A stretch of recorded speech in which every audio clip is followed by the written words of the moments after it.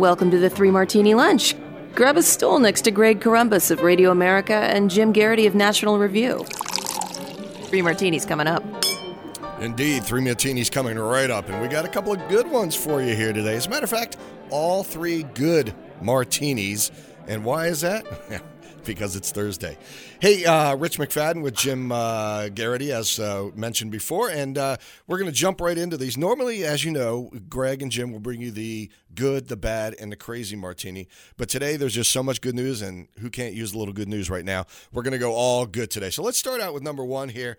And wow, look at those jobs numbers, Jim. Yeah, I would say, Rich, but you said it's Thursday. I don't know about you. In my head, it's Friday. A lot of people off for the Independence Day weekend is coming. What better way to head into it than with an off-the-charts good jobs report? First Friday of the month, we usually get the update from the Bureau of Labor Statistics of what the unemployment rate is. Just a number so good. I mean, my first instinct was that's got to be a typo. 4.8 million jobs created in the month of June. Unemployment rates drops from 13.3% to 11.1%. Now, we kind of knew that as lockdowns lifted, businesses reopened the doors, companies were going to start rehiring people. And the economists expected a really good number, something around 3 million. Well, that's like 2/3 better than their really optimistic one. Now, are we still trying to dig our way out of a 20 million job loss April? Yes. Are we still out of ways to go? Yes. These numbers are basically gathered to about the middle of the month, and then the Bureau of Labor Statistics kind of estimates what they think they're going to get for the rest of the month. We've seen an increase in coronavirus cases in the Sun Belt states. It's possible that when they revise these numbers, the second half of the month isn't as good, and maybe it's not quite 4.8 million. But all things considered, this is just about as good a single month jobs report as you could possibly hope for. Don't let anyone be a gloomy Gus and tell you this is bad news or not quite as good or something. Look, this is a phenomenal, phenomenal jobs report, and it doesn't get us all the way back, but it's a nice big step and exactly what the country needed at a time like this. Well, and there will be the gloomy Gusses out there. CNN will dissect this thing down and try and find something that's not good about it. Yeah, there's 4.8, but this sector of the society is being left out, or they will find somewhere somehow to make it look. And here's one of the interesting things I want to see is now that we've yes, there are businesses that are never going to open again. But what is the health? If you've ever been to Mount St. Helens after the eruption and seen the regrowth, and you understand the process of how weeding out some of the weaker businesses and jobs can then create new opportunities. This is what I can't wait to see, because I think that's going to be the boom here, is that on the other side of this whole mess is that there's going to be an explosion of new opportunities because people were sitting in their houses or offices for 3 months with nothing to do and just thinking, how can I reinvent myself? And that's what I can't wait to see. Yeah, that is very much the upside. Again, I think numbers like this further reinforce the point. It's going to sound a little bit like, other than that, Mrs. Lincoln, how was the play? But other than this terrible pandemic, there's nothing inherently wrong with the U.S. economy. We don't have a housing bubble ready to burst. Well, maybe we may see an exodus from the cities or something like that. But we don't have overextended financial institutions. Before this pandemic hit in January, the U.S. economy, and particularly the job creation, was about as good as we possibly could hope it to be in these types of circumstances. Pandemic comes, kicks us in the crotch. It really stinks. It really hurts. Hurts in levels we haven't seen since the Great Depression. Yeah. But once as the pandemic starts to alleviate, there's no reason to think the rest of the economy isn't going to rebound here. Something like movie theaters. Okay, it's going to be really tough sledding for a long time. Yeah. Cruise ships. Okay, tourism. Maybe it'll be a long time before it gets back to what it was.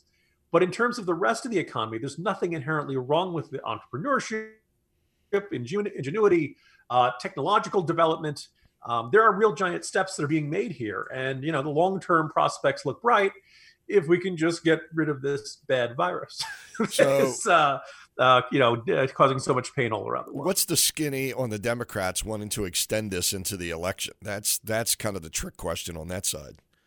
Yeah, I mean, look, I'm sure there's a moment of indecision, and then okay, it's more government spending, another round of stimulus. Hey, they're very rarely going to turn that down. Right. But if you do it, it might help Trump.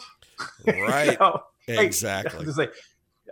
Hey, exactly. They found places they want to cut government spending. Unfortunately, it all happens to be cops. Yeah.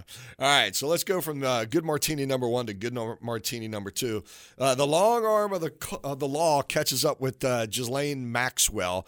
She's the British socialite and heiress who became the confidante of Jeffrey Epstein. And what's going to happen with her now? This ought to get interesting because he's gone, so we can't get any answers from him. But she's still around for long.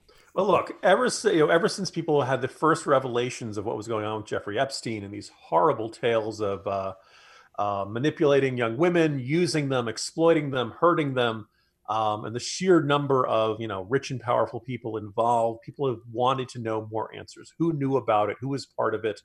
And ever since Jeffrey Epstein hung himself, pause for irony. Much like the Christmas lights, he's not going to hang himself. Anyway, so Jeffrey Epstein, killed himself, and with him, the opportunity for a lot to get more answers.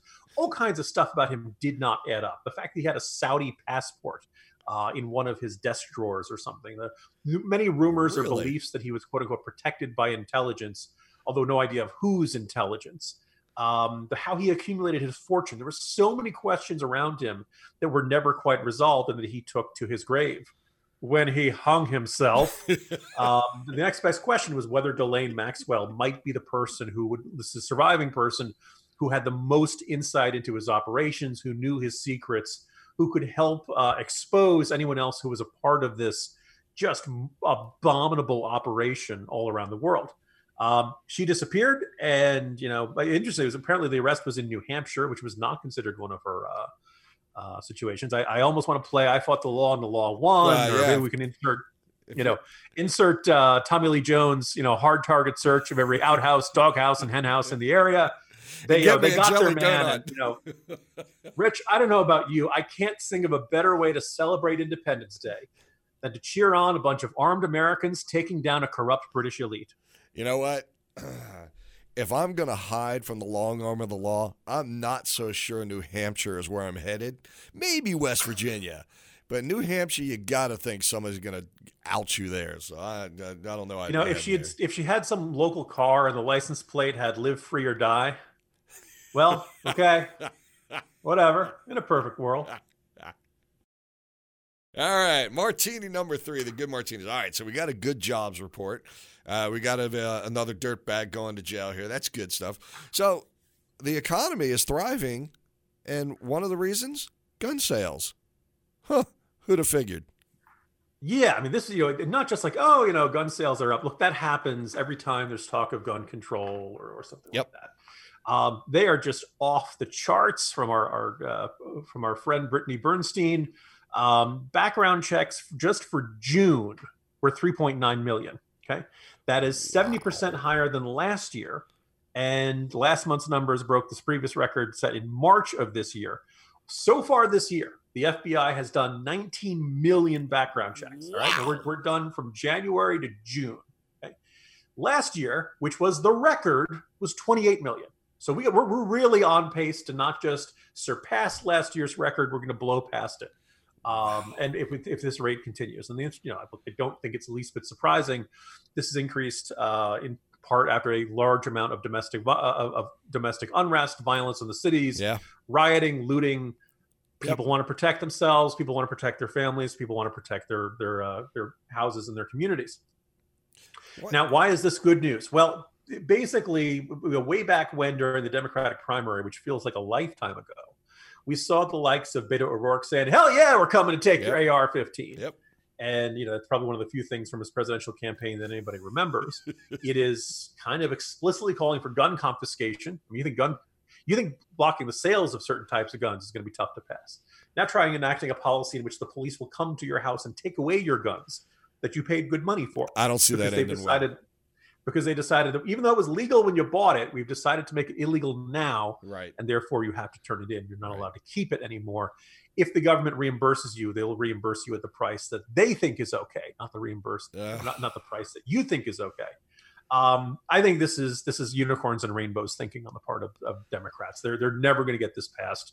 I can't think of anything more likely to trigger insurrection, outright, not passive resistance, maybe aggressive resistance to this kind of law. And Biden, when Beto endorsed him, had praised Beto's leadership on guns and things like that. Look, these kinds of policies are never going to fly. And when you see a massive expansion, including, by the way, from the work of our friend Stephen Gutowski, a lot of first-time gun purchasers in that mix, a lot of people who didn't think they needed one now are starting to rethink that in light of what they've seen in the first 6 months of the year.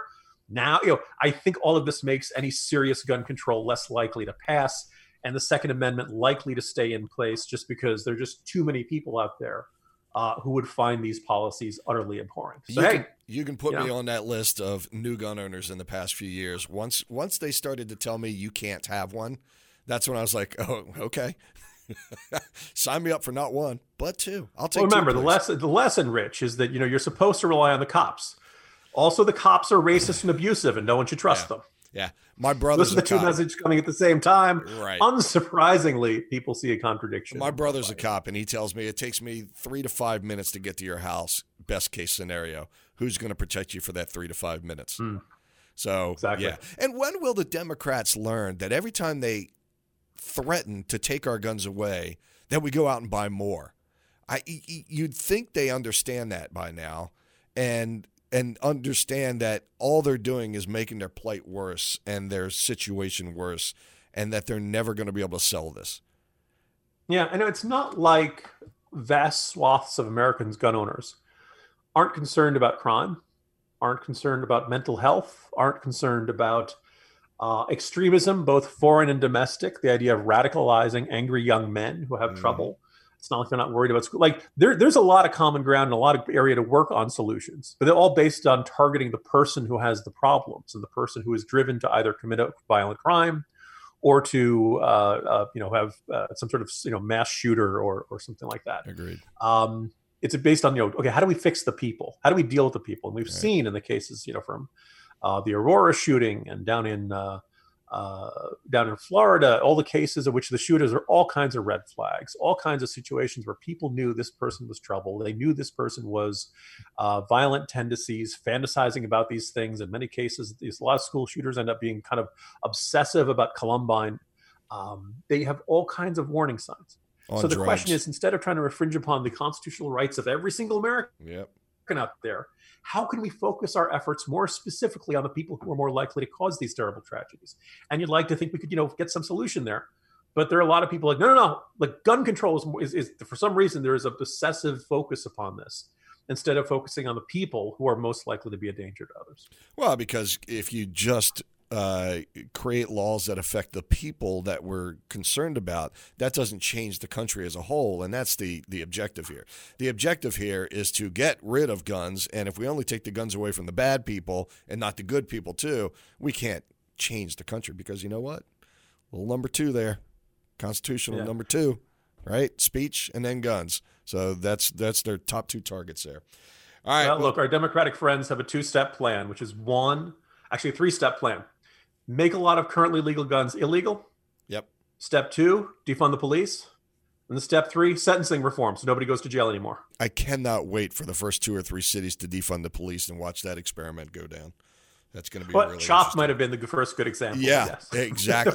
the first Petri dish. Yeah, yes. yeah. There you go. Wonderful thoughts heading into Independence Day week. Right, absolutely. Everybody go celebrate your independence, because this is what it's all about. Have a great weekend, and join us again next week for the 3 Martini Lunch with Greg Columbus and Jim Geraghty.